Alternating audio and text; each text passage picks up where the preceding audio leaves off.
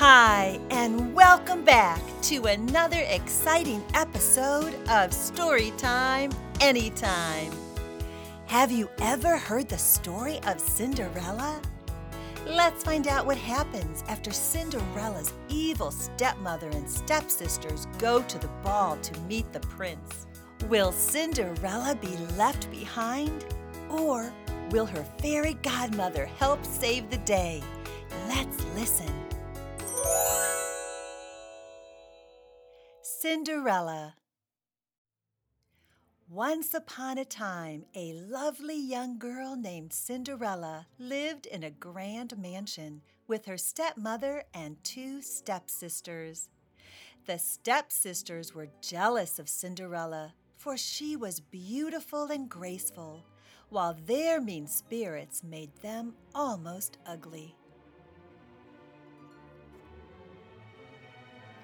Cinderella's stepmother and stepsisters treated her unfairly.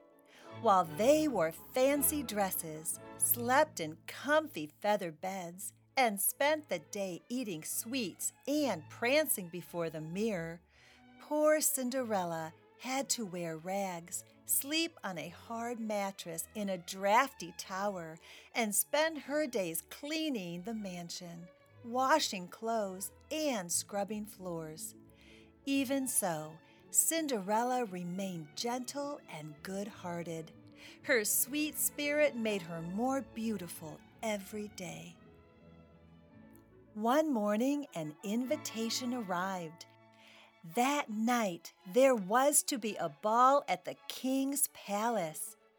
"What shall I wear?" asked one sister, looking at the gowns in her closet. "What shall I do with my hair?" asked the other. "I'll fix your hair," offered Cinderella. "Be glad you're not going to the ball," said her sister meanly. "Everyone there would only laugh at you." Cinderella blinked back a tear. Once her stepmother and stepsisters were gone, Cinderella began to weep. Suddenly, her fairy godmother appeared at her side. There, she said. "Do you wish to go to the ball, child?" Cinderella nodded. "Then to the ball you shall go," said her godmother.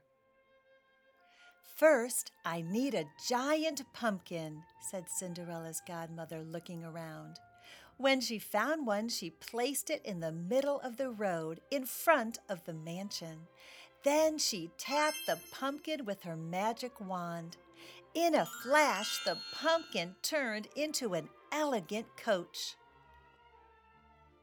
Next, the fairy godmother pointed her wand at 6 mice and one fat, gray, long-whiskered rat. A ribbon of light swirled around them until 6 horses and one plump coachman magically appeared in their place. Cinderella stared at the elegant coach, the fine horses, and the proud coachman, then looked down at her own shabby clothing. "But how can I go to the ball like this?" she asked. In an instant, she was dressed in a pink gown with glass slippers on her feet. As the coach sped away, Cinderella's godmother warned, "Return before midnight, for then my magic spells will be broken." "I'll remember," said Cinderella. But when she arrived at the palace and the handsome prince came out to greet her, Cinderella forgot all about her fairy godmother's warning. Once inside the ballroom, the prince asked Cinderella to dance. Everyone stared as the couple waltzed across the floor. They wondered who the beautiful princess was, for Cinderella wore a crown upon her head. Dressed in such finery, even Cinderella's stepsisters did not recognize her. Later, a feast was held in the grand dining hall. Cinderella sat with her stepsisters while the prince took his place at the head of the table. He never touched his plate of food, though, for he could not take his eyes off of Cinderella. Bong! Bong! The clock struck midnight. Suddenly, Cinderella remembered her fairy godmother's warning. She jumped to her feet. "Thank you for a lovely evening," she said to the prince. Then she ran from the hall and disappeared through the palace doors. "Wait!" cried the prince, but it was too late. She was gone. In her haste to leave, Cinderella had lost one glass slipper. The prince held that slipper in his hand until dawn, thinking about its lovely owner. "I must find her," thought the prince. But how? The next day, the Grand Duke traveled the land with a single glass slipper. On orders from the prince, he was to find the maiden whose foot fit the slipper, for that maiden was to become the prince's bride. When he reached Cinderella's house, both of her stepsisters tried their best to squeeze their feet into the dainty slipper, but it was no use. "May I try it on?" asked Cinderella. Her stepsisters laughed, but the Grand Duke said, "By all means, every maiden is to try the slipper on." Smiling, Cinderella eased her slender foot into the slipper. Then she pulled the matching slipper from her apron pocket and put it on. At that moment, Cinderella's stepsisters realized that Cinderella was the mysterious princess of the ball. Falling to their knees, the stepsisters begged her to forgive them for having treated her so meanly. Cinderella forgave them, for she knew that an unforgiving evil spirit destroys all happiness. The following day, Cinderella and her prince were married. The stepsisters were in the wedding as well, each marrying one of the king's noblemen. And so it was that everyone, including Cinderella's stepmother, lived happily ever after. I love a happy ending. And I love that Cinderella forgave her stepmother and stepsisters. Are you ready for another classic fairy tale? I sure am. Let's find out what happens when a king and queen hold a feast to celebrate the birth of their baby girl, Briar Rose. During the celebration, 12 fairies bring Briar Rose special gifts, and the king and queen, well, they're delighted. But what happens when the 13th fairy arrives at the castle? Let's listen and find out. Sleeping Beauty. Once upon a time, a very long time ago, there lived a king and a queen. The two had everything that a king and queen could want. Everything except a child. And this they wanted more than anything else. One day, while the queen was bathing in a forest stream, a frog hopped up to her and spoke. "All of your wishes will be fulfilled," croaked the frog. "You will give birth to a child within a year's time." The frog's words came to pass. A year later, the queen gave birth to a perfect little baby daughter. They named her Briar Rose. The king and queen were so overjoyed by the child's birth that they decided to have a grand feast to celebrate. The king thought it would be wise to invite the 13 local fairy women. Unfortunately, he had only 12 golden plates, so the king decided to invite 12 of the fairies. The day of the banquet finally arrived. It was the most splendid feast that the kingdom had ever seen. When everyone had their fill of food and drink, the fairy women began presenting the newborn princess with gifts. They gave her splendid gifts such as wisdom, beauty, and grace. After the 11th fairy had given her gift, the castle door flew open and the 13th fairy stormed in. "Although I was not invited to celebrate the child's birth," cried the wicked fairy, "I, too, have a gift. On her 15th birthday, the princess shall prick her finger on a spindle and die." With that, she turned and ran from the hall. In the silence that followed, the 12th fairy stepped forward.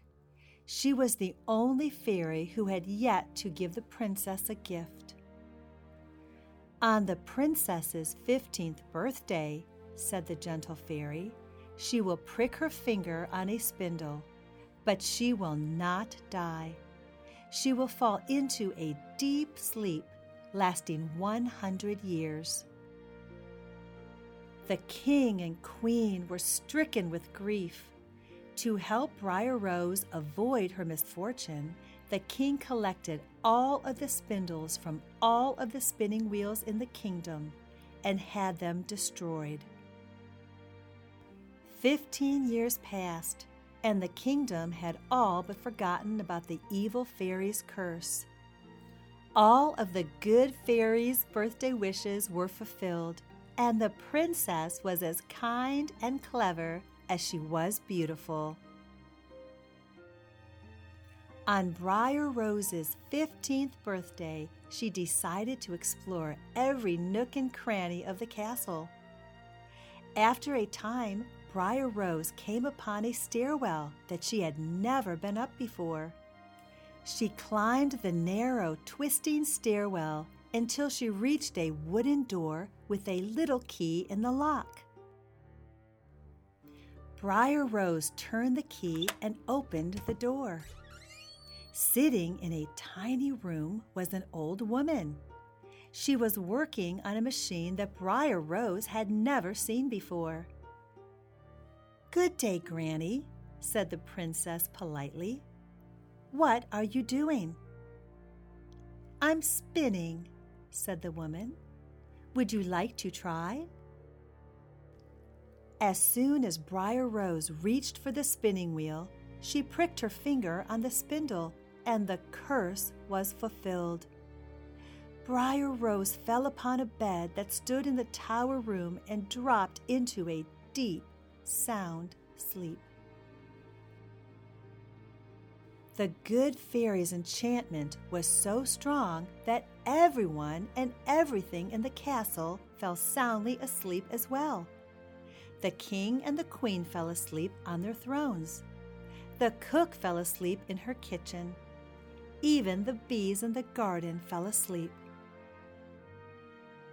As the years passed, a hedge of thorny briar roses grew around the castle. The legend of the slumbering castle traveled far and wide. Many brave young men tried to enter the thorny fortress, but the briars had grown so thick and wild that no man could get through. After many years, the story of the beautiful sleeping princess reached a young prince in a distant land. The prince decided that he must see if the legend was true. He traveled by day and by night until he reached the enchanted kingdom.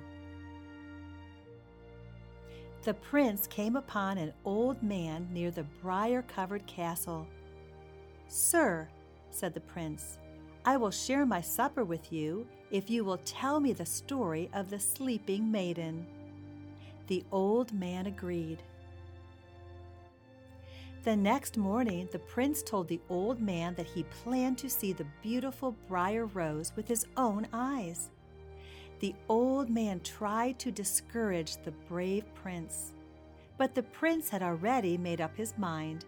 and only laughed at the old man's warnings. The prince mounted his horse and rode to the castle. It was exactly 100 years since Briar Rose had gone to sleep. When the prince approached the thorny hedge, the briars parted and let him pass unharmed. The prince needed all his courage to enter the castle. He could hear his footsteps echo as he searched for the sleeping princess, but he couldn't find her anywhere. Finally, the prince climbed up the same twisting staircase that Briar Rose had climbed earlier, and there he found the sleeping princess. Briar Rose looked so beautiful as she slept that the prince's heart was filled with love. He knelt down and placed a tiny kiss on the princess's forehead. The moment that the prince kissed her, the spell was broken, and Princess Briar Rose awoke from her slumber. She looked up at the prince and fell in love. The prince and Briar Rose walked down from the tower hand in hand. The two found the whole castle astir. The king and the queen were stretching on their royal thrones. The cook went back to her cooking, and once again the bees started buzzing. A few days later, Briar Rose and her prince were married, and everyone in the kingdom lived happily ever after.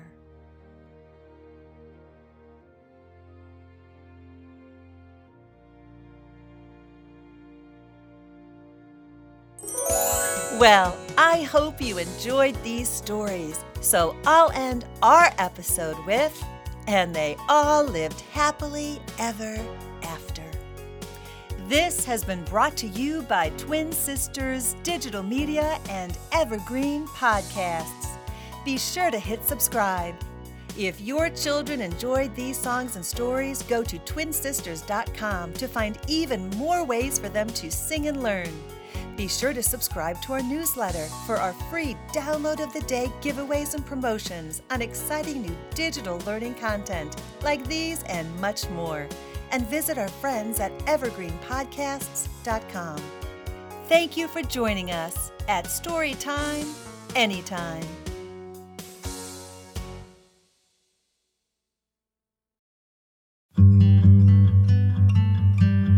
I'm Anne-Marie Kelly. Wild Precious Life is a podcast about dreaming big, digging in and connecting across distance, division, and loss.